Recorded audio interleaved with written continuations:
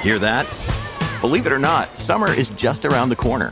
Luckily, Armor All, America's most trusted auto appearance brand, has what your car needs to get that perfect summer shine. Plus, now through May 31st, we'll give you $5 for every $20 you spend on Armor All products. That means car wash pods, protectant, tire shine, you name it. Find out how to get your $5 rebate at armorall.com. Armor All, less work, more clean. Terms apply. When you need mealtime inspiration, it's worth shopping Kroger, where you'll find over 30,000 mouth-watering choices that excite your inner foodie. And no matter what tasty choice you make, you'll enjoy our everyday low prices, plus extra ways to save, like digital coupons worth over $600 each week. You can also save up to $1 off per gallon at the pump with fuel points. More savings and more inspiring flavors make shopping Kroger worth it every time. Kroger, fresh for everyone. Fuel restrictions apply.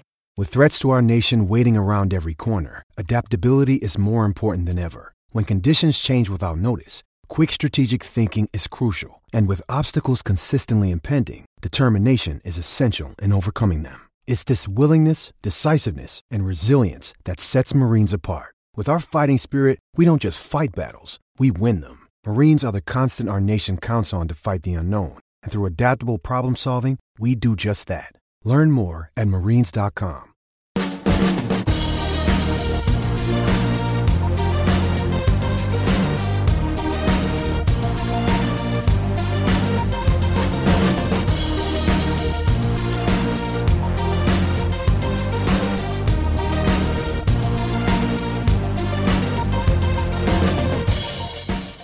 So hello there, welcome to another episode of the DNF1 F1 podcast. My name is Adam Burns, I'm one of your co-hosts here, and joining me once again via the telephone, respecting social distancing as always, is my co-host Courtney Pine. Courtney, how are you doing this evening? I'm doing fantastic. Everyone's doing well, and through this, and hopefully with better times will be coming very soon for a lot of us.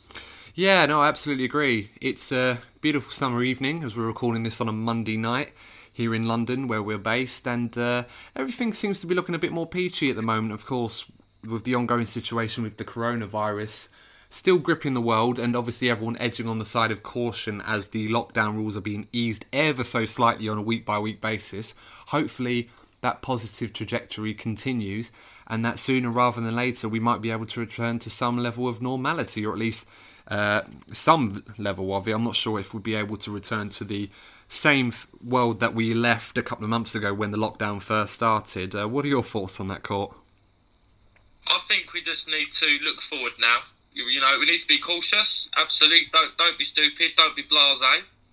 But let's be positive going forward now, because mental health is a big thing, and we need to look after our heads going forwards. And as I said, better times are coming. I can feel it. Yeah, no, I absolutely agree with that. I think it's a very, very important message to preserve and ensure that everyone's mental health is in good stead. And of course, it's important to talk about any issues you may have. I mean, I know I've certainly had issues in the past where I've had to talk to friends and loved ones in the past about that. And I think that's the best thing you can do, really. Just get through this together. So, yeah, so moving on from that very positive message to open the episode, I must say. So let's have a look at what's currently going on in the news in the Formula One world this week.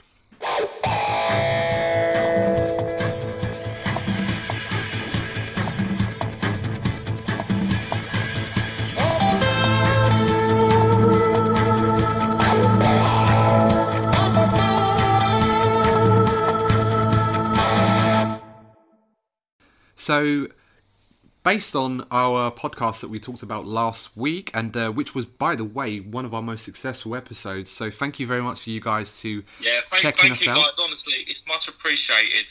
Yeah, we got feedback as well, and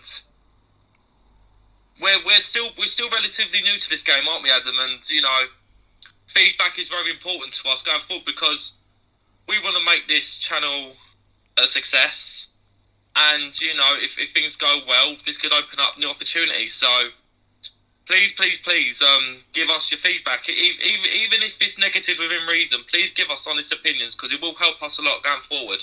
Yeah, of course. I mean, we always love the positive feedback. But, of course, if there's anything you feel that we can do better, or anything constructive you can offer to us, then we're more than happy to lend an ear and learn from that. We can only give you what you guys want from us, and obviously if what we're doing isn't quite right and you've got justifiable reasons for that to let us know how we can improve, then please do let us know. Of course, please do continue to like, share and subscribe to the YouTube channel that we have. And of course, if you're listening to us on Spotify or Apple Podcast or Paradox or iHeartRadio, etc., then yeah, please do continue to follow us and support us even more. We absolutely appreciate it. We were just saying the last episode we did last week, our second most popular video or podcast episode, I should say, that we've had. We've only done about 13, I think, now, so unlucky for some. But no, but it's quite a milestone for us. I'm actually pretty happy with that so far. It's getting better, so that's always a good thing. So coming back to the F1 news, of course, following the news last week about Sebastian Vettel leaving Ferrari at the end of the 2020 season to seek pastures new, whatever they may be, of course left a massive hole in the driver market of what was going to happen, who was going to replace him. Since then, we had early confirmation on Tuesday, I believe it was, that Carlos Sainz is going to be the new Ferrari driver replacing Sebastian, and has signed a 2-year deal to partner Charles Leclerc at Ferrari for 2021 and 2022, which was confirmed by Ferrari. That's quite a huge bombshell, and one that we, in a way, we did see coming, Courtney. Well, can I just say, I think me and you are very good at this Formula One transfer market. I think we're like the Jim White of Formula One. Our predictions were almost spot on. Please listen to the previous episode and listen to our predictions, and then see what's actually happened so far. I am actually quite pleased with our predictions last week. It's funny you mentioned, Jim. It's a shame that we can't have a transfer deadline day for Formula One stuff, because these things happen ad hoc, really, when the opportunity comes. So it's almost like we'd love to be able to sit there with like yellow tyres and a nice navy suit, all tailored up, walk into a studio and go, breaking news, or something like that. I'm not going to do the Scottish accent, even though I've got Scottish heritage. I wouldn't be able to do it justice. But nonetheless, Carlos Sainz joining Ferrari, that's quite a big move. And one in particular, Courtney, you were a big favour of, a big advocate of. So what are your thoughts on Carlos joining Ferrari? You think it's a good signing? I think it's a good signing in the sense that he'll be fast. But do I think it will be a good signing in terms of, having good harmony within the team? I don't think so. It was interesting. I was listening on Twitter earlier on. Jensen Button was talking about this, and he made a perfect point. Are Ferrari underestimating the ability of Carlos Sainz? Because maybe they originally see Sainz as a, almost like how Kimi was with Sebastian Vettel. But he's not. He's very fast. He challenged Verstappen at Toro Rosso. In terms of sheer pace, he's not going to be an easy competitor for Charles Leclerc. No, and I think that's a very, very good point. Of course, it's worth mentioning that this partnership with Leclerc will make it the youngest partnership that Ferrari have had for 50 years. So, I mean, you consider that Ferrari have been in Formula One since its entirety for 70 years, and now this is the youngest partnership they've had in 50 of them. It's quite a telling story at Ferrari. Do they have faith in Carlos's pace? Well, I'd imagine they would. Hence why they've given him a 2-year contract to replace Sebastian. I'd imagine Carlos was probably their number one choice, realistically speaking. Do you know what this coupling is, Adam? The best way to describe it? What's that? Unprecedented. The word of 2020, unprecedented. Yeah, I would agree with that one. Definitely unprecedented. I mean, me personally, I was an advocate for Daniel Ricciardo to join the team because I thought that Ricciardo, obviously more experienced, a proven race winner, could definitely mount a championship challenge in the right car. We've seen that before. And also a driver at the peak of his powers, only 31, so it's hardly like Ricciardo's on the way out of Formula 1, quite the opposite. But in Sainz's case, again, Sainz, very young driver in his mid-20s. He's the older of the two. Of course, let's not forget Charles Leclerc is only 22 years of age, but has a massive amount of potential and talent to go with his, to sort of counter his lack of experience, this must be said. And I think the lack of experience is going to be a telling factor at Ferrari post Sebastian Vettel. Ferrari are going to lose that top-level experience that a veteran like Vettel, and let's not forget Vettel's only 32, so despite being a veteran, he's hardly in his golden years in motorsport. You touched on experience, and there's no denying the talent that these two drivers have. But as I said, you touched on talent there. Not talent, that you touched on experience. Neither of those drivers have experience of challenging for a world title yet, and you can't underestimate it. Well, even there is a reason why, up until Lewis nearly did it in 2007, there is a reason why a rookie has never gone on to win a world championship. Yeah, I mean, even when you look at it like the number of years that they've spent in Formula One, I mean, Carlos has been in Formula One since 2015 in Toro Rosso. Charles has been in Formula One now. This would be his third season. It's crazy. You think it's your second season at Ferrari, leading the team, and yet you've only been in Formula One for 2 years before this season. It's quite crazy. That's how massive his rise has been, meteoric within the sport. But what worries me is if you look at Ferrari drivers of yesteryear, I mean, we're talking the last 20 years, you've got, Sebastian Vettel, obviously, Kimi Raikkonen, Fernando Alonso, Felipe Massa, Rubens Barrichello, Michael Schumacher, Eddie Irvine, even drivers like Giancarlo Fisichella, Luca Badoer, Mika Salo. Even going that far, Nigel Mansell. Yeah, Nigel Mansell, Prost, Gerhard Berger, Jean Alesi, all drivers that were at Ferrari in, not their veteran years, but certainly with a fair amount of experience with them. I guess you could argue that the driver that spent the fewest amounts of years in Formula One before eventually joining Ferrari in their career was probably Michael Schumacher in 1996, who'd been in the sport for 4 years. He had world championship. 2 of them, yeah. Yeah, he had world championships. He had experience battling for world championships, and you can't underestimate that when you're driving for a top team, particularly a team with the prestige that Ferrari does. You do need that experience.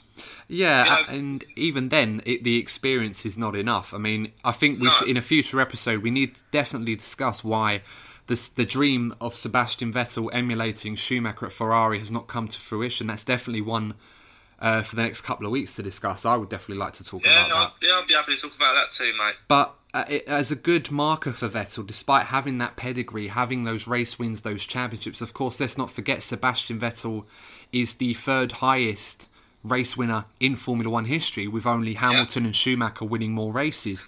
And obviously both won more championships. But even that alone, that experience at being at the top level, that experience and knowledge of how to win, how to get a team together, isn't always enough. And I think the fact that Charles and Carlos don't have that in their locker, despite both of them having the immense talent, that is going to be a big sticking point for Ferrari. Something they're going to have to overcome with this driver pairing. Particularly given the current climate of Formula One, you've got their competitors are Lewis Hamilton, 6-time world champion. He seems to be on an upward trajectory despite his age. He's got the perfect team around him. Then you look at their other main competitor, Red Bull, and they've got this young rising star in Max Verstappen who looks like he could be the man of the next generation. They've got big competition, and they need to be spot on with the choices that they make if they really want to be challenging and winning championships in the near future. Yeah, no, that's a good point to make. I mean, looking at the options that Ferrari probably had, I mean, Ricciardo, we've mentioned, is obviously one of them.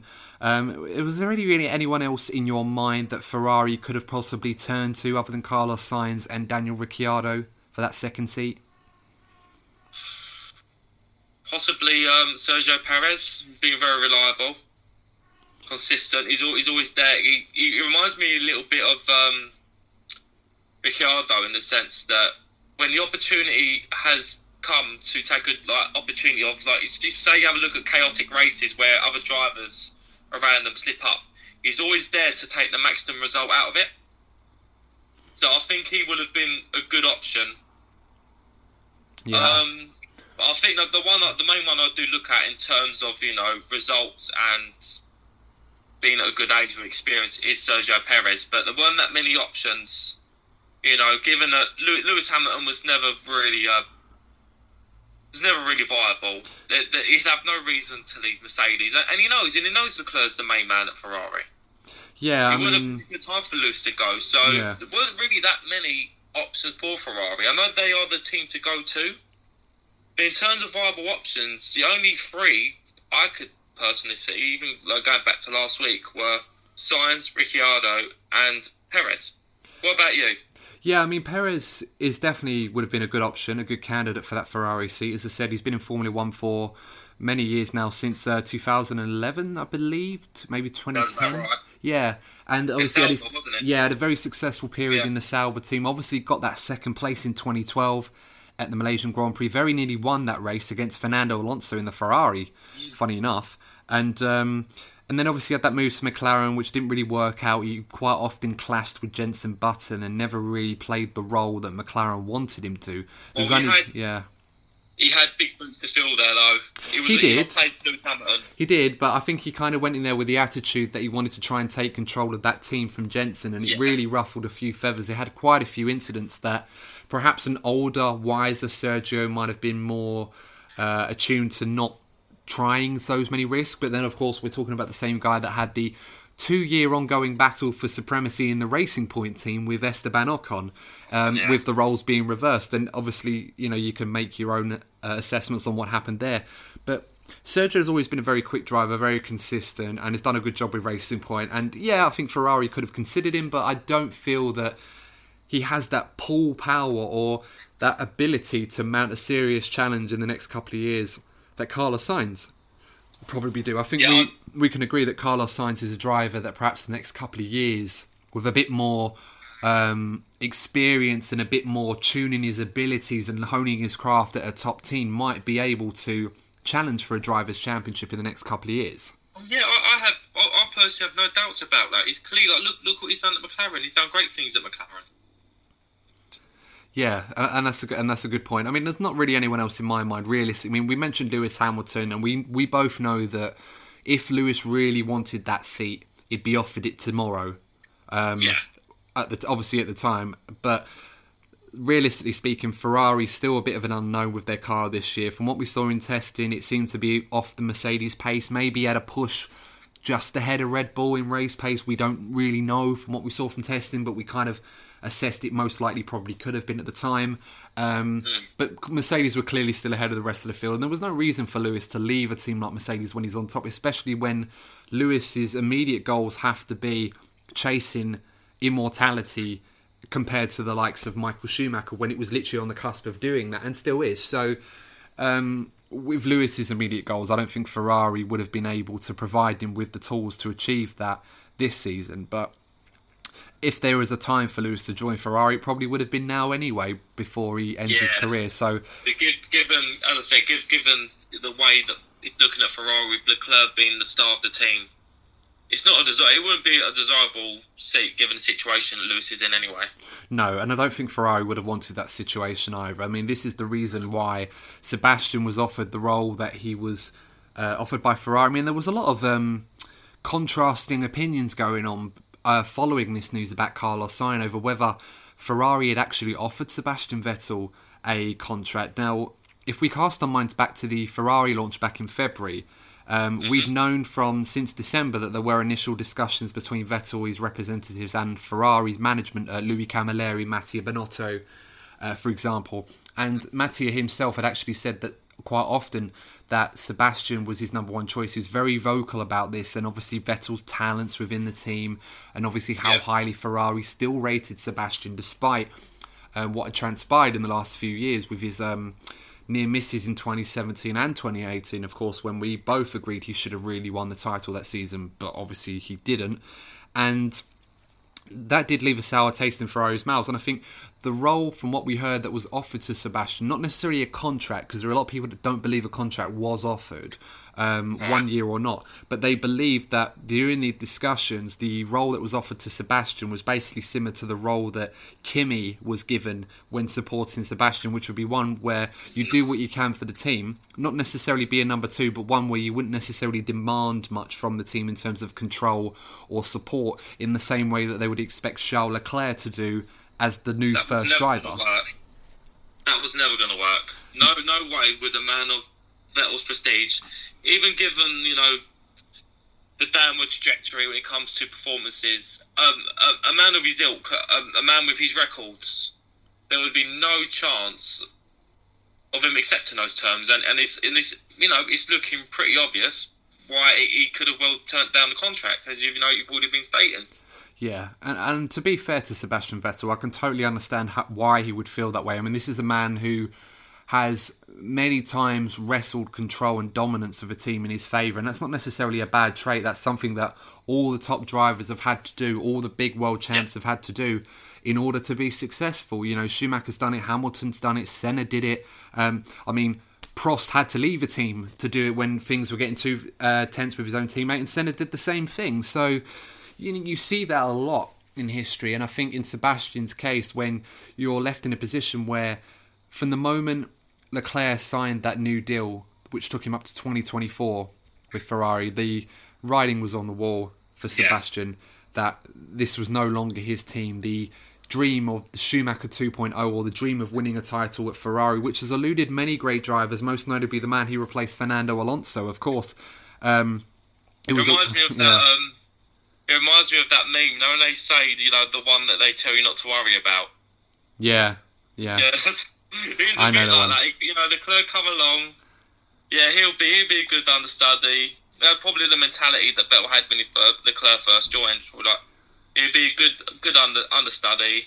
I'll win this until I win his championship at Ferrari. Then he can take over and I'll retire. Yeah, that's it. Then Obviously, he ran out of time. I think that's what happened. He ran out of time, and Leclerc really excelled. And I don't think Vettel expected him to excel the way he did. I don't think anybody did. As we said last week, very early on last season, you stated it in Bahrain. Even then, Leclerc was showing moments of intent. But the real point for me, where this looks like it's becoming Leclerc's team, was when he became the hero at Monza last season.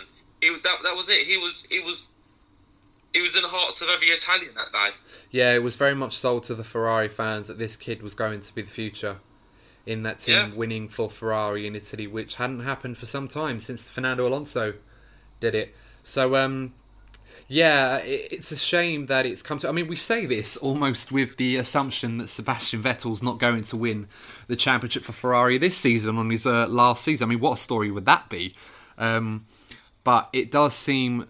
all the evidence suggests that may not necessarily happen, and it is a shame considering that it's something that promised so much, almost like it was advertised as the reincarnation of Schumacher at Ferrari, the next German superstar world champion at Ferrari. But unfortunately, Sebastian just wasn't able to achieve that milestone. But of course, we're going to discuss that in a future episode. It's definitely an interesting one as to why that hasn't happened, because there's always been a lot of back and forth, whether it's the driver, whether it's the team, whether it's the management, and to be honest, it's a combination of the three, really. But there is a lot to talk about. You're right. I think it'd be a good idea to make an episode for it, because there is a lot to talk about. Yeah, and I think it's worth noting that I think Carlos is a very good signing for Ferrari, and it's definitely one that, despite his lack of experience at the top level, it definitely is a signing that definitely suggests that Ferrari are trying to go against their core traditions and ideas, like they did with Leclerc beforehand, and it has rewarded them and paid dividends to them. So perhaps this is something that Ferrari may look back on as a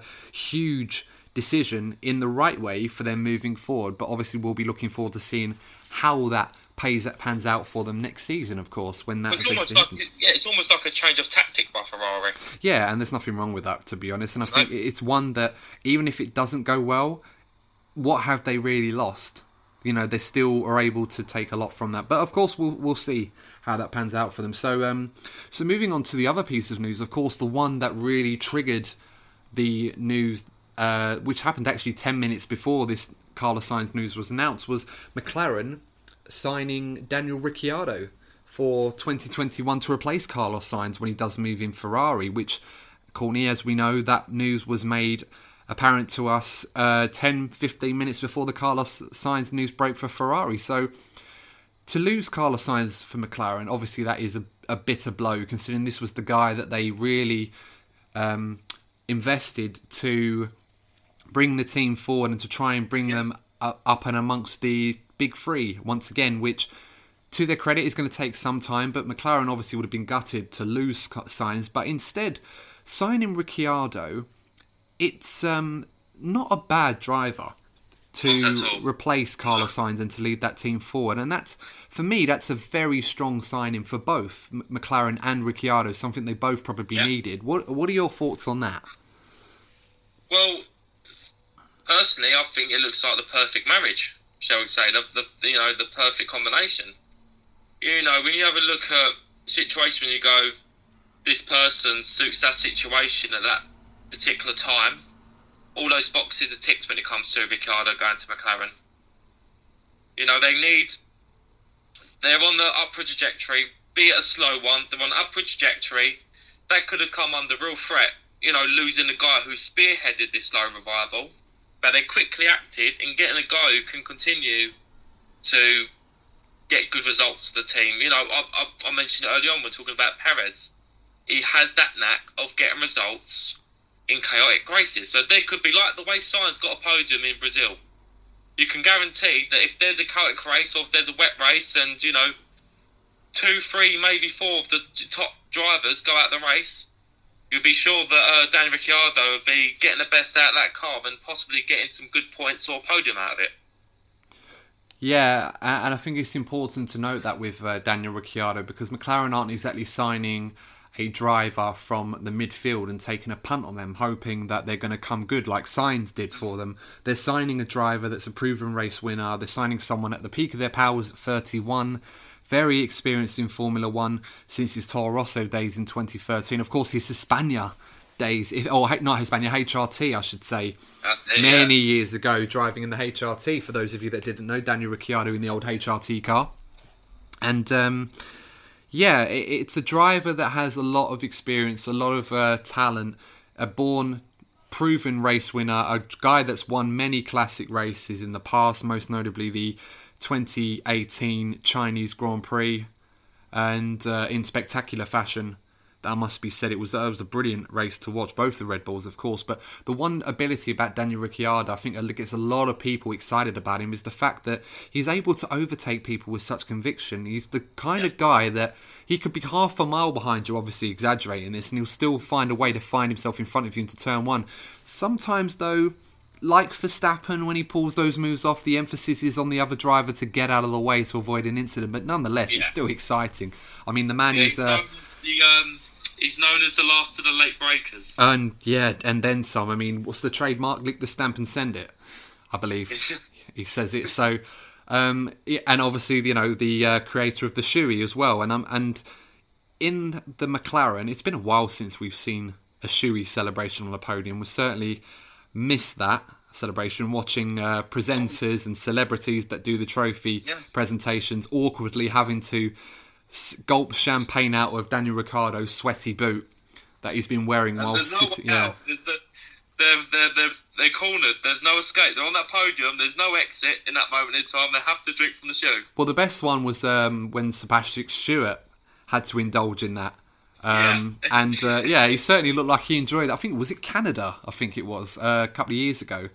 I think Ricciardo won and he had to do... I'm not sure if it was Canada. It was definitely one of them and he had to do that. And it was, definitely quite a sight. He seemed a bit more game for it than I would have imagined Sir Patrick Stewart. It was quite hilarious, actually, to see him just get up there and just say, yeah, all right, then I'll do this. Like, it was quite funny. But that's the sort of thing that Formula 1, I think, has lacked the last couple of years. Since Daniel Ricciardo left the Red Bull team after some stellar performances. Of course, Monaco, his redemption victory a couple of years ago as well. Was it 2018 in Monaco or was it 2017? I can't remember. 2017, 2018, where he. I think it was 18. Yeah, well, he had the issue with the MGUH and which completely failed on him, and he had to drive the rest of the Monaco Grand Prix, fending off Sebastian Vettel's Ferrari and Lewis Hamilton and Mercedes with 160 brake horsepower less, which, as Martin Brundle would quite often say, would power a family saloon car very nicely. And obviously Daniel had to fend off without that. And he got the win, a couple of years after should have having won the Monaco Grand Prix, but of course that mixed up with his teammate in the pits where they completely forgot his tyres and it cost him the race nonetheless. So it's never boring with Daniel Ricciardo at the front, and I think McLaren know that, and they will know that they still have a long way to go to give him a car that can compete with the big three teams, as we've mentioned before, and of course with the ever-growing threat of Racing Point, which will be Aston Martin as well to boot. They've definitely got an immediate threat behind them as well to worry about. But all in all, I would say it's a very good move for both drivers. You know, Ricciardo had to leave that Renault team. I'm very convinced that despite Renault's best efforts, they're going to be in a position where they're more likely going to be looking over their shoulder at the likes of AlphaTauri and Haas, Williams as well, of course, if they're not too careful, rather than competing with McLaren and Racing Point / Aston Martin in the next couple of years. That's my personal thoughts, and not to mention the Mercedes engines as well, coming to McLaren team, which I believe will make Daniel Ricciardo the second driver to have driven using all four manufacturer engines in the hybrid era. Do you know who the first is? The first? Yeah, I believe there's one already, but I believe Daniel Ricciardo will become the second to do this. Wow, you caught me off guard with this one, mate. I have no idea. So it's Kevin Magnussen, who is the only driver, I believe, that's used all four manufacturer engines, using the obviously the Renault engine when he was at Renault in 2015, I believe it was. Yeah. Then he went to obviously he was at McLaren using Mercedes in 2014, and then he's obviously driven the Ferrari engine as well. Does he drive the Honda engine? It might have been briefly for McLaren in briefly. But I know K-Mag has used all four engines. But yeah, Daniel Ricciardo. Yeah, I think he might have done some testing for the Honda engine. Yeah, I believe so. So yeah, it'll be a good experience for Daniel. You with your pub quiz questions, Adam. Well done. I actually did host a pub quiz the other night, doing the questions on that. I'm not surprised. So that went pretty well. So yeah, I've got a few in the locker, although that wasn't one of them though. So I'll have to make a mental note for that for next time before that gets out of hand. But yeah, so it's a good move for Daniel Ricciardo. Obviously, I believe he's got the 1 year with Lando Norris, and of course Lando quite had to get himself out there and mention that for those of you that weren't aware, I'm still staying on with McLaren. Obviously, he'd signed a contract for another year at McLaren for the 2021 season. So we'll be seeing more of Lando in 2021 as well with Daniel Ricciardo. So that's going to be an interesting lineup. What a great partnership that's going to be. Yeah. What a great partnership. It's going to be brilliant, and not just in a kind of Formula One banter kind of way. You know what I mean? That's going to be great enough, but they're going to be fast as well. They're not going to be a pair. They're going to. I just feel they're going to get that perfect balance, like Norris and Sainz did, where they were able to have a laugh, but they were serious on track and they were fast. Yeah, no, I agree with that. I think that's really one that I'm looking forward to. It's quite exciting. There's a good prospect. You've got two young drivers, one of them experienced. Obviously, they expect to be leading that team, but having to learn the ropes at McLaren for some time. And obviously, you've got Lando, who's got that experience at McLaren, but still not even 20 years of age yet, I believe. So he's 20 now. Oh, he's 20 now. Oh, okay, fair enough. Yeah, so he's only 20 years of age, so he's still a kid. But he's been in that McLaren program for so many years, so he'll be able to lend his experience and knowledge to Daniel, so that they can have a good working relationship. Of course, there's going to be a rivalry. Yeah, but I feel that Ricciardo could teach Lando Norris a lot, because I touched on it in an earlier episode, quite early on, that my one concern I have about Lando Norris as a driver is, it's all well and good having a laugh and to be popular, but could he enjoy that aspect of it too much and not take the sport seriously enough? And I feel having a teammate like Ricciardo, who's got that balance perfectly, got the balance perfect, I reckon you could look at Ricciardo as an example of how to, approach race weekends in the future. Yeah, definitely. I think we've all seen Lando's talent, and there is definitely a lot there to talk about. But it's still very, very raw. We see him put some great performances in his rookie season, as did Alex Albon, and obviously, performance aside, George Russell as well. And, we're seeing Alex Albon make that step up to Red Bull, and it's a big season for him whenever that gets going, to really cement his place there alongside Max Verstappen. Obviously, nothing needs to be said about Max that we don't already know. Obviously, George is going to get that big move eventually. We know his talent is there for everyone to see, and Charles already leading Ferrari. But But yeah, the man who won't stop taking topless pics and putting them on his Instagram page, the more you know. But there's someone like Ricciardo can really be a good influence for Lando Norris and really help him to add that veteran-like experience and to his own racecraft to really help him take that next step as a driver, because Lando's not really had that. I mean, Carlos was a lot more seasoned than Lando was, because of the fact that he was older and been in Formula 1 longer, but you could hardly say Carlos Sainz was a veteran that could really teach Lando how to survive in Formula 1, especially with Carlos's history, moving from Red Bull to Toro Rosso to the Red Bull program to Renault and then obviously to McLaren, and every time he's moved on, it's other than this recent change to Ferrari, it's not really happened in the best of circumstances for his parent team at the time. So this would be good for Lando. I think it might be exactly what he needs, and he has to rise to the challenge, because it's not going to take long before Daniel settles into that McLaren and really gets going. So Lando's not going to have an easy ride, but it can only be good for him. So I'm looking forward to seeing how that partnership will go. So I think that's a good time to take it to the first half now. I've been going on for about half an hour or so. So in the second part, guys, when you rejoin us, we're going to be talking about the rest of the driver market, how it's been impacted by the news of Vettel, Sainz and Ricciardo, how it's been affected. And of course, we should also touch on what options are available for Sebastian Vettel. Obviously, which team is he going to move to? And if there is a seat, will he leave Formula 1 at the end of the season? We'll have to find out in the second part of the DNF1 F1 podcast.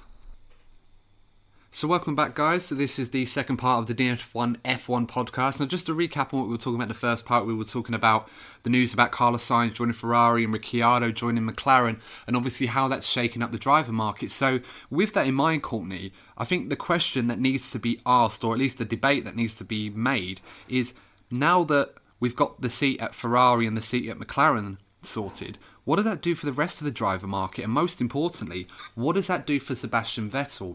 Realistically speaking, you'd have to say that even though almost every team in the paddock would strongly consider at least having Sebastian Vettel in their car, there aren't really many realistic options for him based on what he wants. I mean, he doesn't want to play the number 2 role. He doesn't want to play, as we mentioned before, the undemanding Kimi Raikkonen role, if you like, because if he wanted to do that, he'd have signed a 1-year deal with Ferrari, if, of course, Ferrari had offered him that.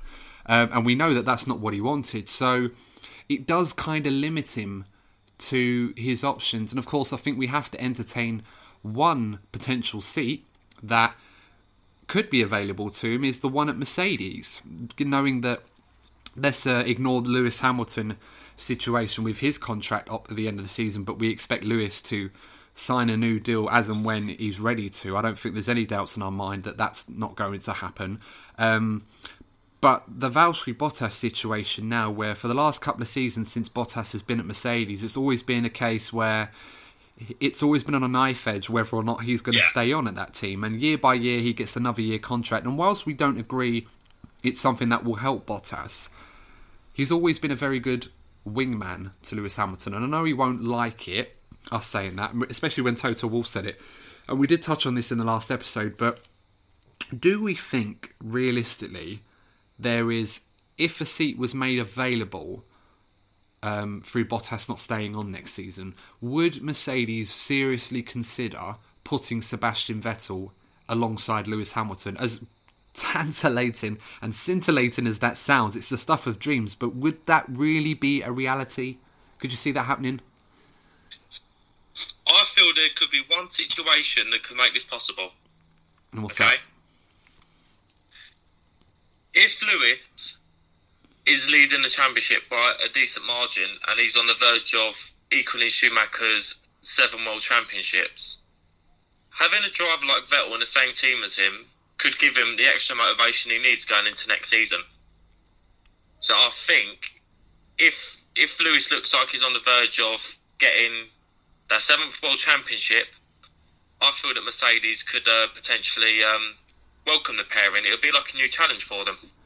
I mean, there's always been a great deal of respect between these two drivers. I think a lot of people neglect the fact that as far as almost everybody on that grid is concerned, Lewis Hamilton respects and admires Sebastian Vettel probably a lot more than anybody else. And I think it's vice versa, their relationship. Yeah. You do see moments between the two. I think one to point out is the...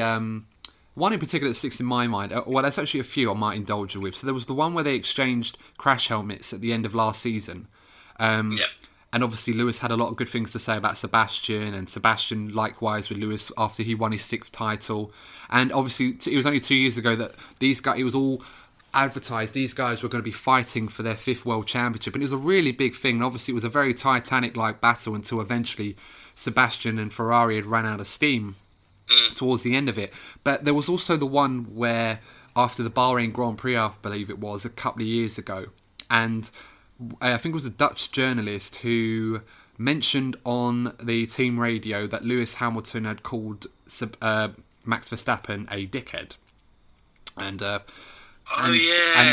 he wanted to get Lewis's reaction as to why he said that, because what had happened was, I think Lewis had come out of the pits and Max had tried to overtake him very quickly, but of course Max had put Lewis in a position where Lewis had to take avoiding action where they touched, and if Lewis didn't take it, did send Lewis into a bit of a semi-spin. He didn't spin, but he sort of like lost control, and if it wasn't for Lewis's last minute reaction, he would have had a bit of an accident. And Lewis responded, he was angry, his adrenaline was up, obviously he responded as you would expect. I mean, these guys are human beings. We don't expect them to go, "Oh, that was rather naughty of you, sir, I do not appreciate it." No one's going to say that. No one would say that. No. And then he asked that question. I remember Sebastian cutting in saying, "Do you mind if I answer that question?" And he basically just stuck up for Lewis and said, all you guys are trying to do is trying to get an answer out of him to say he was rolled up so you can make a fake story out of nothing, just to cause a rift. And this is the sort of behaviour where and the camaraderie and respect between these two drivers that does give me the smallest shred of hope that it would be possible for these two to race together in the same team. But I still believe that possibly is more on the realms of fantasy rather than reality. I just can't see a situation where those two would be in the same team together. I just don't think Mercedes can handle two drivers of that calibre and that level of demand that they would expect. I mean, I don't think Sebastian would ever go to Mercedes, despite the car being as good as it is. Arguably, possibly the only car more likely to give him a world championship than a Ferrari. Red Bull, I suppose, as well in that equation. But because arguably, I don't think we would have seen such a strong partnership in terms of talent since Hamilton and Alonso were together at McLaren, and we all saw what happened there. And you could argue even stronger. The history books will probably look at it and say probably would be even stronger. We're looking Pro-Senna levels. You know, that kind of partnership. It would be the dream team of all dream teams. I don't think I could think of a stronger driver lineup than those two together. In the history of Formula One, that is possible. Cumulative world championships, that would be 10 world championships between them. Yeah, exactly. And as I was saying before, I just don't think Sebastian would expect to go to Mercedes and not expect the team to give him, at minimum, what he feels he needs to win a world championship, let alone trying to bear on to divide the team as it was when Mercedes had Rosberg and Hamilton fighting each other for 4 years. So, and they only got away with that because they were so far ahead. Exactly, absolutely. I don't think they would have done. I mean, we've seen in the past what happened to Hamilton when those things happened at McLaren, and Kimi Raikkonen won the 2007, and obviously it nearly happened again a year later. But and you've seen in the past other teams where that's happened, and I don't think Mercedes, I mean, they do love to entertain us, and Toto Wolff is so good when it comes to the interviews in terms of knowing what to say and how to address these situations by not giving away much, but at the same time using it, or always using every interview that he has or that he does to his advantage, I suppose, without saying it. And my theory on this is I believe he did talk about the idea of Sebastian coming to Mercedes, and he said it's definitely an option we should take seriously, and that any team would be lucky to have Sebastian Vettel in their car. And for me, I heard this, and the first thing that I thought of was when you get, excuse me, someone bibbing their horn outside, but when Must be a fan, Adam. They know when we're recording. That's it. Got to love the fan base. They're dedicated. Don't know how they know where we live, but I digress. No, you know you should do. You should go out the balcony and go, "Thank you, we have the best fans." Oh, God. Yeah. Oh, shit, yeah, that's a good one. I like that. Very good call. But it's like, you know, when you see footballers like on the last years of their contract, and then obviously managers talking about replacements to try and make them realise that you can't hold us to ransom here. If you leave, we'll bring in someone else. And I think, in a way, Toto Wolff is kind of doing this with the Lewis Hamilton thing, because we know about the demands Lewis has, and he has every right to demand them. He's the biggest commodity in Formula One. He's the 6-time world champion. He's easily the best driver in the sport. And despite Mercedes having that car, I think they're more concerned about the prospect of Lewis leaving the sport and not continue to dominate with them rather than going somewhere else. And it's almost using this Sebastian Vettel situation to basically say to Lewis that we've got the option of Seb if you decide you don't want to stay. Yeah, like it's almost like we can get Seb and we can get him for cheaper. Because it's the money aspect as well. I think that's something that people need to remember. It's the money aspect. We know that Sebastian Vettel, obviously, he's already said money's not his motivation. And I know that he would take a pay cut to join Mercedes from Ferrari. The other thing to beat, yeah. And in a weird way, perhaps, and this does add a little bit of, it might be a weird theory, but it might actually also be the reason why it's not impossible to see Sebastian in a Mercedes next season, but not necessarily to partner Lewis, but to replace him if Lewis is not able to lower his demands and agree terms with Mercedes. So I think that's something, a little seed of doubt, if you like, for or why I think it is possible for Sebastian to join Mercedes to replace Lewis, of all people, just so that Toto Wolff... I don't think that's the tactic. I think the tactic is simply to let Lewis know that don't hold us to ransom on this because of who you are and your credentials, although of course Lewis can do that as champion. There's nothing wrong in that. It's negotiating, and he's very shrewd at that, Lewis, in his past. He's always been very good at engineering these moves and these deals that he gets, but it's almost just to remind him that if you decide you don't want to stay on our terms, we've got a 4-time world champion who'd be more than happy to jump in your car and probably win a world championship. I think Sebastian could definitely do that, and I'm not sure Sebastian would turn down that idea. I think that's the seat he would want. Oh, God, no. But so looking at other teams, I mean, there's a vacant seat at Renault, of course, now that Carlos Sainz has gone to Ferrari and Ricciardo has gone to McLaren to leave the Renault team. Of course, Renault weren't impressed with Ricciardo leaving them, as he was meant to be the future. That obviously hasn't happened. I mean, Cyril Abiteboul has mentioned plenty of drivers to be the future of their team. He said that about Hülkenberg, said about Ricciardo, he said that even about Alonso when he came back years ago. It's quite amusing to think about that. And it's Renault have just not got it right. And I think Renault's problems with their car in the past and the fact that they've really struggled to try and get back to the top 3, it's not impossible for them. With the influx of changes coming in 2022 now, as they've been pushed back a year from 2021, I just can't see Sebastian signing a contract for 3 or 4 years to buy into a project that may or may not work, especially after leaving a Ferrari one that did seem like it was going to work and didn't. So I just can't see that happening. We touched on it earlier on in the episode. Looking from the outside, Renault look like a team that are looking backwards rather than forwards right now, and I can't...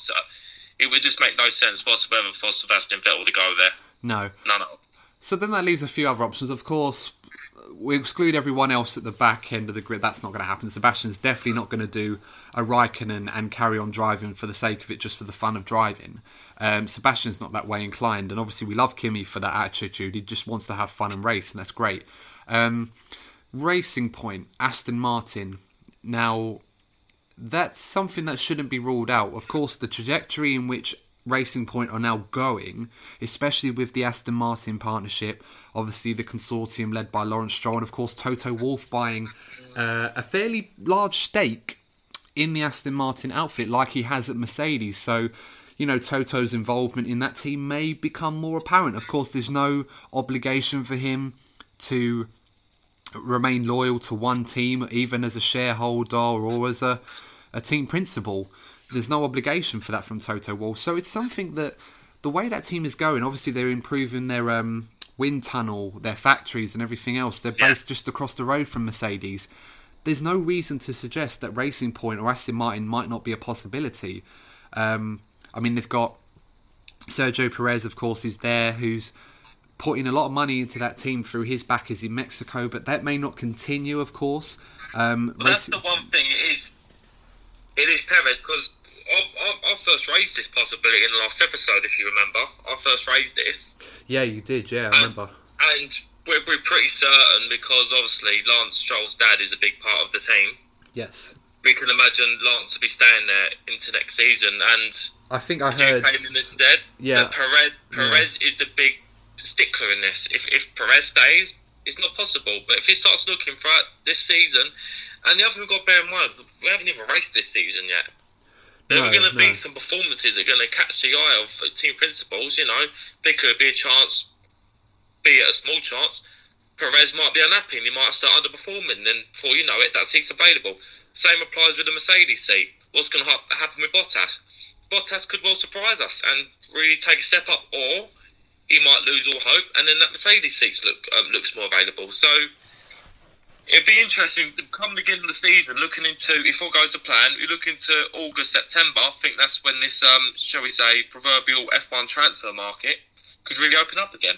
Yeah, the silly season has already started in a way. I mean, we've already heard talks about other drivers. I mean, it's good that you mentioned Mercedes, actually. I think we should go back to that. So obviously the Racing Point situation, I think we expect Lance Stroll to stay on for years to come, for as long as his dad will allow him to. With no disrespect to Lance, he's a very good driver and is a former GP3 champion, which Lando Norris won, Mick Schumacher won, Valtteri Bottas has won as well. So Lance is definitely not just a rich boy in his daddy's team. He has got racing pedigree about him, but we do know from what we've seen with the upper echelons of the Formula One paddock that Lance doesn't quite stand up to those top drivers, but he's definitely one that's improved over time, that must be said. And I think now that he's in a comfortable competitive seat, I'd expect to see a lot more from him where he's going to be tested. But I digress on that. But going back to Mercedes, Courtney, you mentioned the Bottas situation. I think this is something that the driver market is now going to influence because there are more options. And one driver that you mentioned to me before and that I think we should definitely talk about is George Russell. Yeah. Now, George is in a bit of a precarious situation. He's in his second season of Formula One with the Williams team. Despite being the only driver to score no points last season, he had a very impressive season. Easily in a car that was nowhere near the field, but more than one occasion he was able to compete and really raise a few eyebrows. I think Hungary qualifying, where he didn't get out of the first qualifying session, but he was literally hundredths of a second from qualifying into Q2. And to put this into perspective, guys, this is in a car that was about a second and a half slower than the next fastest car on the grid. And for George, on a very technical circuit like Hungary, where engine performance was mitigated massively, and bear in mind they're using Mercedes engines, so the one advantage they did have was completely mitigated altogether. And George Hungary is one of the circuits that's otherwise known as a driver's circuit. It's where the talent, it does have street circuit properties about it. So, you know, it kind of has the same feeling as Monaco, where it's one of the tracks where the driver performance really shows in comparison to like the true pace of their car. Yeah, and he did that against Robert Kubica. He out-qualified him in every single race of the season. Now, we know one caveat of that is it's not the Robert Kubica of old. We know that. It's not the Robert Kubica that should have joined Ferrari in 2010 if it wasn't for his rally accident, which severed part of his left arm. And amazing to see him back in the sport. But Robert's always still had that pace about him. He proved that last season at times, even in testing, because he was one of the test drivers for Alfa Romeo this season. And he was fairly impressive. He set the fastest time for Alfa Romeo in the entire test programme before the second week, when they really upped the ante. So, you know, George, if you want to have a barometer to measure his performance, it's definitely in a position where he should be knocking on the door for a seat at Mercedes. Of course, now that Esteban Ocon has moved to Renault, it's natural for George to be next in line for that Mercedes seat. And I think with all the ambiguity in the driver market, and obviously Bottas, it's only a matter of time before perhaps Mercedes say, look, we can't keep Bottas on. Surely George should be knocking on the door, as he has been for a few years now, to say to Mercedes, look, you've got to promote me. Can I make another one of my predictions? Because don't want to get too cocky, but we got quite a few last week. Quite a few right last week. Well, you're on a roll, Corny, so who am I to stop you? Go for it. Let's see. So, I'm going to stick with Vettel either retiring or going to Racing Point. Okay? Bottas goes to Renault. And then George Russell goes to Mercedes. What do you think, Adam? I mean, you heard it here, folks. First from Courtney's ever reliable palette of Formula One knowledge. But I think, I think you and I are probably in agreement about the Vettel situation. That sadly, I think this could be his final year in Formula One. I just don't think that there's going to be a seat available to him that's going to persuade him to stay. There's definitely seats available, but not the ones that he wants, and he's not going to stick around and drive in the midfield. We know that, so I do strongly believe that he's going to be retiring unless something dramatic happens. And I already teased the idea at Mercedes with Hamilton, but I just don't think that's going to happen. But the Bottas situation is an interesting one, because Bottas is a driver that a lot of top teams would happily have in their team, but the problem is, other than Mercedes, there isn't really a seat available to him that would really entice him. I don't think Bottas would leave the sport either. I think if a seat was made available at Renault or Racing Point, I think Racing Point would be a good option for Bottas as well, to maybe replace Sergio Perez. If Perez is not kept on, I think that's something they should be looking at as well. And of course, with Toto Wolff having the stake in the Aston Martin team, being at Brackley as well, it might be a good transition for Bottas to move to the sister Mercedes team, if you like. Well, given this year's concept on the Racing Point, I can't really argue with that. Yeah. Driving, a potential carbon copy almost of the W10, as we've often joked about, as many people have in the Formula One community. But I don't think Bottas going to Racing Point is certainly out of the question. I think that's more realistic than people give it credit. George Russell to Mercedes, I think it'd be a great idea. I mean, we talked in the break, we were teasing the idea about George going to Mercedes and why that makes sense. I mean, if we think about it, you've got his colleagues that he's raced in junior categories. You've got Max Verstappen, very briefly, they raced together in karting. Alexander Albon, who's at Red Bull now. Charles Leclerc, team leader at Ferrari. Lando Norris, of course, and Albon, George and Lando raced in F2 together, obviously coming first, second and third in the championship, with George winning and Lando runner-up and Albon third. George has scored more points than any other driver, I believe, in Formula 2, even more than Charles Leclerc did. He won the F2 Championship and F3 Championship back-to-back in his rookie seasons. You'll go a very long way to finding a driver with a more impressive junior career, I should say, than George Russell. And he's a driver that demands a lot of himself. He works hard. He expects a lot of himself. Even when you see him in the online league races, his passion almost a bit irate and a bit annoying, because he does love a whinge, George. But he does whinge, he does. But having said that, as funny as it is, his talent is for there to see, and it's very, very impressive. And I just feel like Mercedes can only keep him back for so long. And in a weird way, having seen the success of Leclerc at Ferrari, what he's done, given that promotion when he was very inexperienced, and Verstappen shining on his debut for Red Bull, winning the Spanish Grand Prix his first time out there and making that team his own, and Alex Albon doing well, and Lando Norris at McLaren, there's no reason why George Russell can't handle the pressure of driving a Mercedes. Granted, he will have to compete with Lewis Hamilton, but in a weird way, that's almost like the passing of the torch between the two drivers. So I think George Russell has been very open of his admiration for Lewis many times in the past.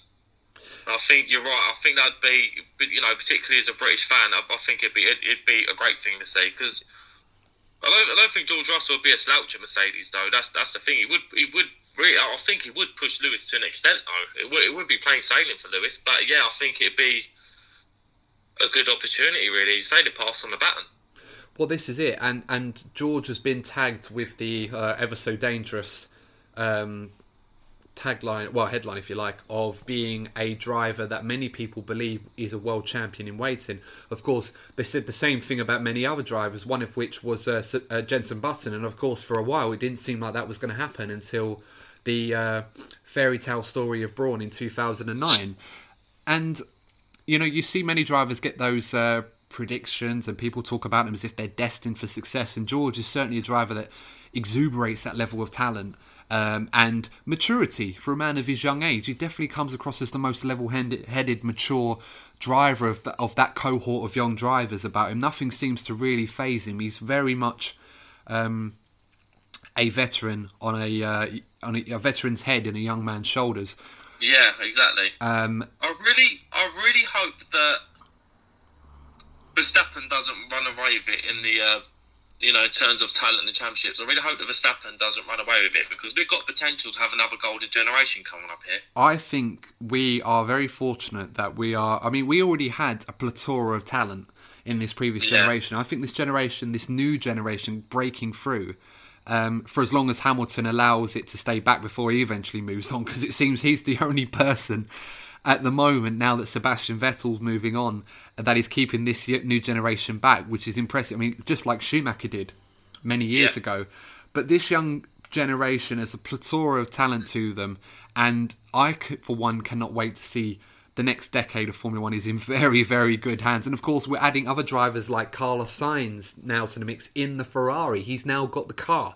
So he's only 24, 25, so it's not exactly like he's going to be at a step. And obviously, Esteban Ocon now back at Renault. Hopefully, he can join the fold in whichever capacity that allows him to. Of course, that's going to be more difficult now that he's left the Mercedes program. It never really seemed that Ocon was going to be at a Mercedes, to be honest. It just felt that after that year out, when he lost his opportunity to go to Renault when Ricciardo joined a couple of years ago, it just seemed that it was never going to happen for him at Mercedes. He kind of lost momentum. Yeah, and of course with George Russell there, it just seemed if you were going to pick one of them, you would pick George. I certainly would have done. So I think, I'm hoping that George is given the nod at some point, whether it be this year, whether it be next year. But to be honest, there's only so long you can keep George back. But again, he's in the same position like Hamilton is. I am hoping, Adam. I'll make you right, but I am really hoping that Verstappen there isn't that much of a talent gap. I just don't think he will. I mean, as impressive as Verstappen is, and I think a lot of people will argue that he is the best in this generation, that is a fair assessment. But I just think that there's so much talent, and a lot of the cars are we've not had three cars that regularly compete for world championships in a long time. People talk about it's boring with the top three, but most championships you either get one car that's better than the rest or two. Yeah. You don't often get three that's better than the rest. So with the Racing Point, or Aston Martin if you like, and the McLaren team looking to join that echelon, the top echelons of Formula One racing. So I think the future decade of Formula One's in good hands. I'm just hoping that George is given an opportunity in a big team sooner rather than later. Yeah, as we said, he does find himself in that awkward position Hamilton does, where he's knocking on the door to get what he wants, but there's not really anywhere else he can go. And if he does go, he's potentially throwing away a best chance at getting those championships in a car that can win them on a regular basis. So I guess that brings us back to a team we just mentioned earlier. Probably the last thing we should talk about on the podcast is the now available seat at Renault, following Daniel Ricciardo's departure at the end of the 2020 season. Now, we've already teased the idea at a few drivers that could potentially jump into this seat. Valtteri Bottas, one of them. Maybe Sergio Perez, if he's moved on from Aston Martin, could join. But one driver we haven't mentioned in this podcast, in this episode, we did talk about briefly in the last one, is Fernando Alonso. Now, Fernando Alonso... Yes, the third coming of Fernando. That could be a pretty good film or a book, to be honest. Not necessarily related to Formula One, but I digress. Fernando Alonso sort of pseudo-retired from Formula One, if you like, or took a sabbatical, I think is the better phrase, back in the end of the 2018 season in Abu Dhabi. Obviously had that final race there after many years of woes and heartache and grueling torture driving around in a McLaren Honda partnered car that just never really got close to delivering the success that the McLaren Honda partnership did. And something that was sold to him back when he left Ferrari after 2014, it just never really happened for them. And now that there is another seat available potentially for him. Obviously, the Ferrari seat was never going to be offered to Fernando, especially after the way that he left the team. And obviously, for his history of not necessarily being disruptive, but wanted to try and overhaul the team for himself. And it's obviously caused rifts at Ferrari, it caused rifts at McLaren in the past. On more than one occasion, he was a very outspoken character, almost too outspoken, Fernando. As brilliant as he's equally been disruptive of his own career because of the way that he's acted and carried himself. But now that the Ferrari and McLaren seats are filled, Mercedes, I don't think they're going to consider Fernando Alonso as much as he'd want to go there, nor would Red Bull. What do you think, Courtney, are the chances for a seat at Renault? Do you think he should go to Renault if it was offered to him, or do you think even Renault should even consider Fernando Alonso for a third coming with them? What do you think? I think this all depends on timing, Adam. So if Renault were to make a swift decision, so if they were to make a decision before the season starts, then I'd say, yeah, it'd make a lot of sense for Alonso to come back. Okay? If the season goes on and you see different situations transpire, as we've touched on, like Perez and Bottas, then maybe Alonso's chances would go. If none of those said scenarios do occur, it wouldn't surprise me to see a return of Nico Hülkenberg. That's the one I'm chucking out there right at the end. So yeah, I mean, Nico Hülkenberg's is a good choice. Obviously, he left Renault after the 2019 season. He wasn't able to get a seat for 2020. Ironically, he hasn't missed a Formula One race because of obviously the current situation. So technically speaking, he's been out of Formula One as much as everyone else has. Yeah. Poor Nicholas Latifi waiting to make his debut and hasn't quite done that yet. But for Renault, I don't know about Hülkenberg. It's definitely one option to keep the ship afloat. Of course, they've got Esteban Ocon. He would be the last choice. But he'd be the last option. But I reckon he's definitely on the table. I mean, Esteban Ocon, of course, at the team now, and of course they're going to want to build that team around him, partnering Ricciardo for this season. French driver, young with a lot of potential and talent, as we've seen, was on the books at Mercedes for a long time, had good stints at the Manor team with Pascal Wehrlein, and of course in Racing Point 2 seasons with Sergio Perez as his teammate. And it'll be interesting to see what Esteban Ocon we get. Will he be a carry-on from his previous ventures and previous talent, or will it be something a bit different, something a bit more level-headed and experienced, something we haven't quite seen from him before, haven't had the opportunity to?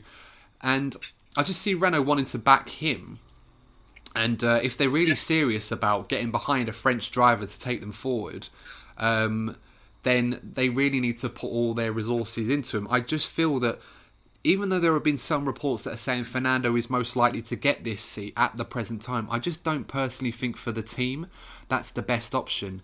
And it'd only be a short-term option. No, and this is going to be an unpopular opinion, but I've got no problems in saying this, but I feel that Fernando Alonso's time at Formula One has come to an end. As sad as it was to see him, and obviously being a Ferrari fan, I felt that his best performances did come in that car, despite not winning a world championship for them. Obviously winning 2 world championships in 05, 06, the guy that really took the baton from Michael Schumacher in those glory days, as brilliant as that was. I just feel that Fernando's time in Formula One is at an end, and that I don't think it's a good idea for him to come back to the sport, not just to tarnish his own legacy, because bear in mind, this would be a mid-team car. Yeah. This wouldn't be competing for championships or race wins, so it wouldn't really be any different to the car that he left at the end of 2018, the McLaren. But also the fact that I feel that Renault, as a team, one, they can't really afford to disrupt Ocon's progress in that team if they want to get behind him. But Renault have got a very large young drivers' academy. And if you bear with me on this one, I'll try and explain this a bit more. So, I just thought with somebody, but go ahead. Let's come to the same conclusion. So Renault have got. I'm just trying to think of my notes here. So in the Renault Drivers Academy at the moment, I'm just bear with me while I give you. They've got more drivers than anyone else. I think they've got the same as Ferrari in this regard, but they've got. Apparently, they lost one last season. They lost one last season. They lost Jack Aitken last season. He joined Williams as a development and reserve driver for the. But they also lost the young French lad, didn't they? As well? Yes, Antoine Hubert. Obviously, very sad loss for him and for the sport as well. to lose. A very massively talented driver in F2 last year, and it's a shame we lost him. But of course, there were other drivers in this young drivers program, so I'm just going to name a few in particular. So you've got Guan Yu Zhou in F2, Christian Lundgaard in F2 this season, of course, Max Futuel, Ye Yifi, Victor Martins, Chao Calais, and Leonardo Lorandi as well, all in junior categories. Now, of course, the last five, I should say, let's not worry. I'm more focused on Guan Yu Zhou and Christian Lundgaard in F2. And Guan Yu Zhou in particular... Zhou's the one I was thinking of, mate. Yeah, Guan Yu Zhou in particular, who had a very impressive rookie season, was Rookie of the Year last year in F2, showed a lot of talent. For those of you that might have heard of Guan Yu Zhou, would know him from the virtual esports races he's done with Formula 1, and he's looked very impressive. Now, if I was Cyril Abiteboul, Guan Yu Zhou would be the guy I'd be looking at to replace Daniel Ricciardo and get that chance, because Renault have had a big problem in moving these young drivers from their young driver academy into Formula 1. And there have been a few drivers in the past that they've lost. Of course, we mentioned Jack Aitken, very experienced F2 driver. He's going to be racing there again. He's a Williams development driver, and I think he will get a Williams seat next season, quite possibly, depending on what happens with George Russell and Nicola Latifi this season. But they lost him. They lost Markelov, another driver, a very good driver in F2, very experienced. I lost him as well. Sergei Sorokin, wasn't able to give him a seat at Renault. He ended up going to Williams that one season 2 years ago, which didn't work out for him. So Renault's history of promoting younger drivers compared to a team like Red Bull, for example, is quite dire. Even Ferrari and Mercedes and McLaren have been a lot better at promoting young drivers into their team. I mean, you look at the Ferrari young driver program. Drivers like Callum Ilott, Mick Schumacher, Giuliano Alesi, Robert Schwartzman, Marcus Armstrong, and a few others. And then you've got Mercedes.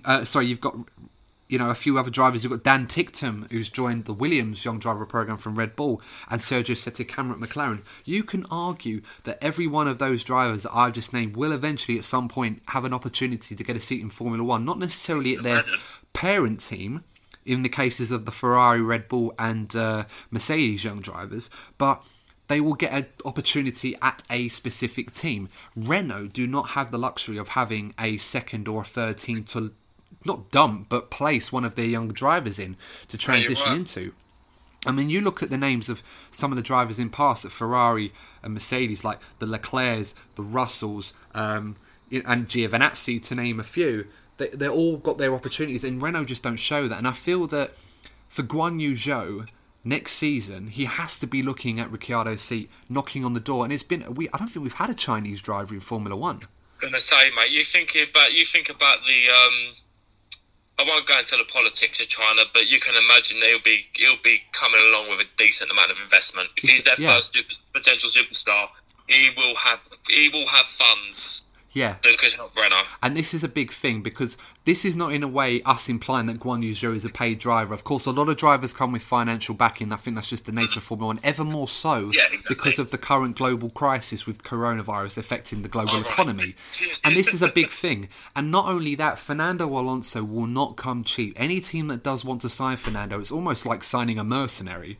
Or like Zlatan Ibrahimovic, I think is the footballing equivalent. Yeah, it's the Zlatan of Formula 1. A lot of people want Zlatan. A lot of people want him to play for their clubs, but he does not come cheap. But he does bring that brand about him, that talent, that ability. He still has that. In the same way Fernando Alonso does. And that is...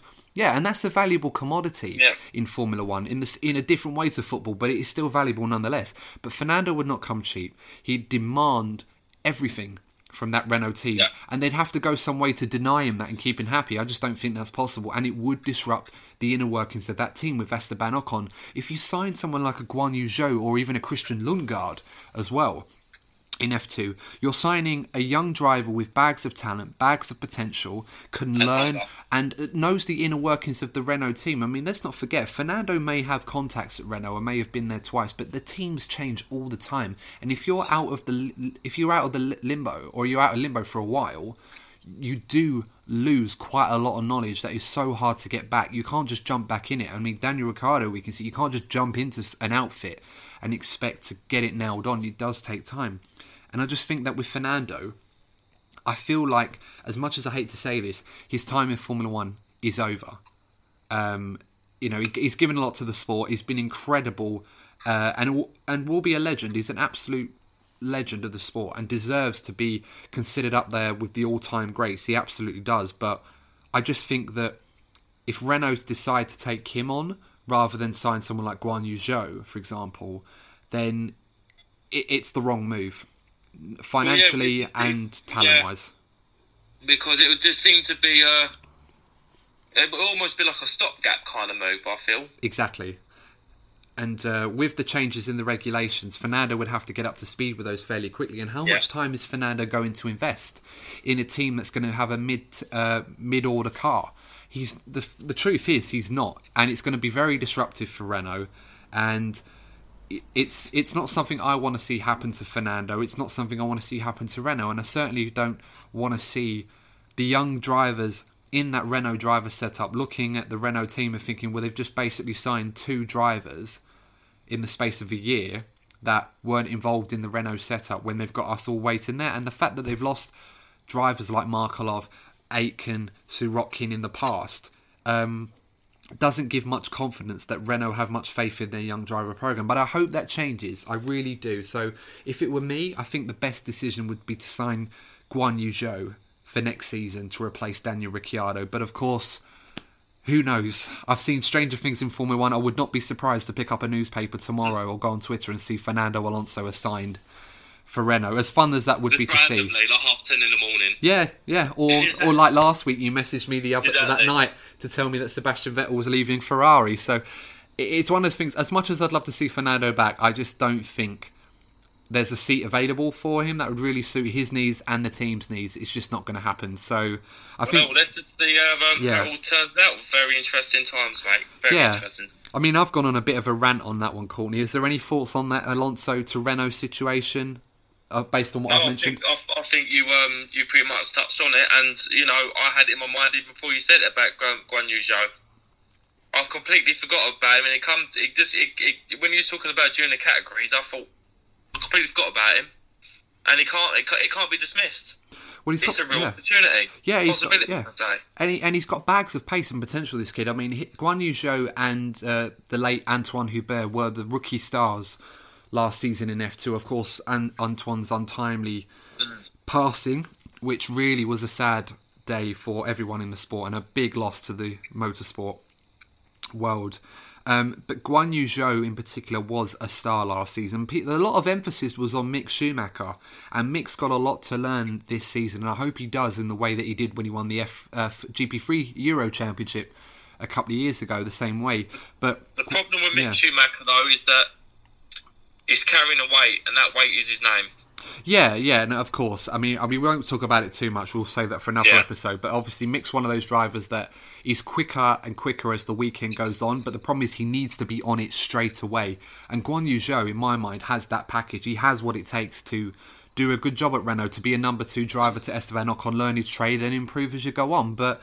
And he's cheap as well. Let's not forget. So as a young driver, but that's I think that's a pretty good way to end the episode, guys. Don't forget, for those of you listening in, guys, to like, share and subscribe to the YouTube channel. It's really helping us out. We've got 25 subs so far, but I tell you what, every one of you that has supported us so far, whether you've watched the video, shared it, liked it, retweeted it, or smashed that notification bell, we just want to say thank you so much for your support. Thanks a lot, guys. Really appreciate it, and we love making content for you. I think the last couple of weeks we've made these episodes where there's been real content to talk about. It's been some of the best episodes that we've made, that I've enjoyed making. I hope that does continue. And enjoyable, and I hope that shows. I hope that shows in what we're giving you.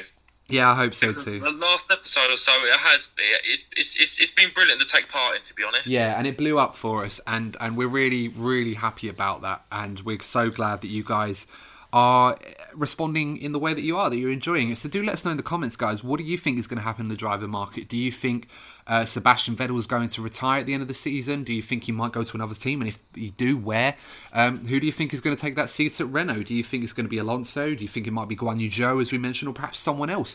Let's not forget Hulkenberg. Courtney mentioned him briefly, and it wouldn't be out of the question to bring him back. Although I would say it might be a bit risky to bring him back, or it might be an opportunity to bring a young driver, but that's my opinion.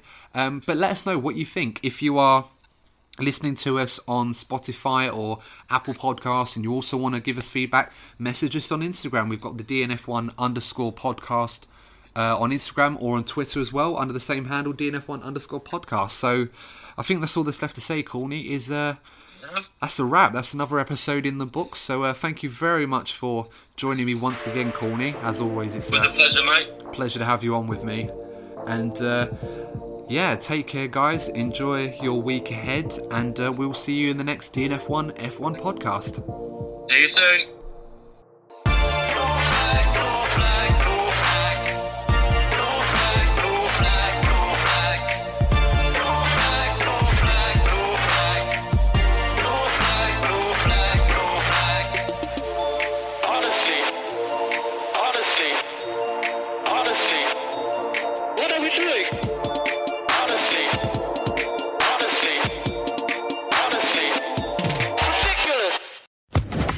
Social Podcast Network.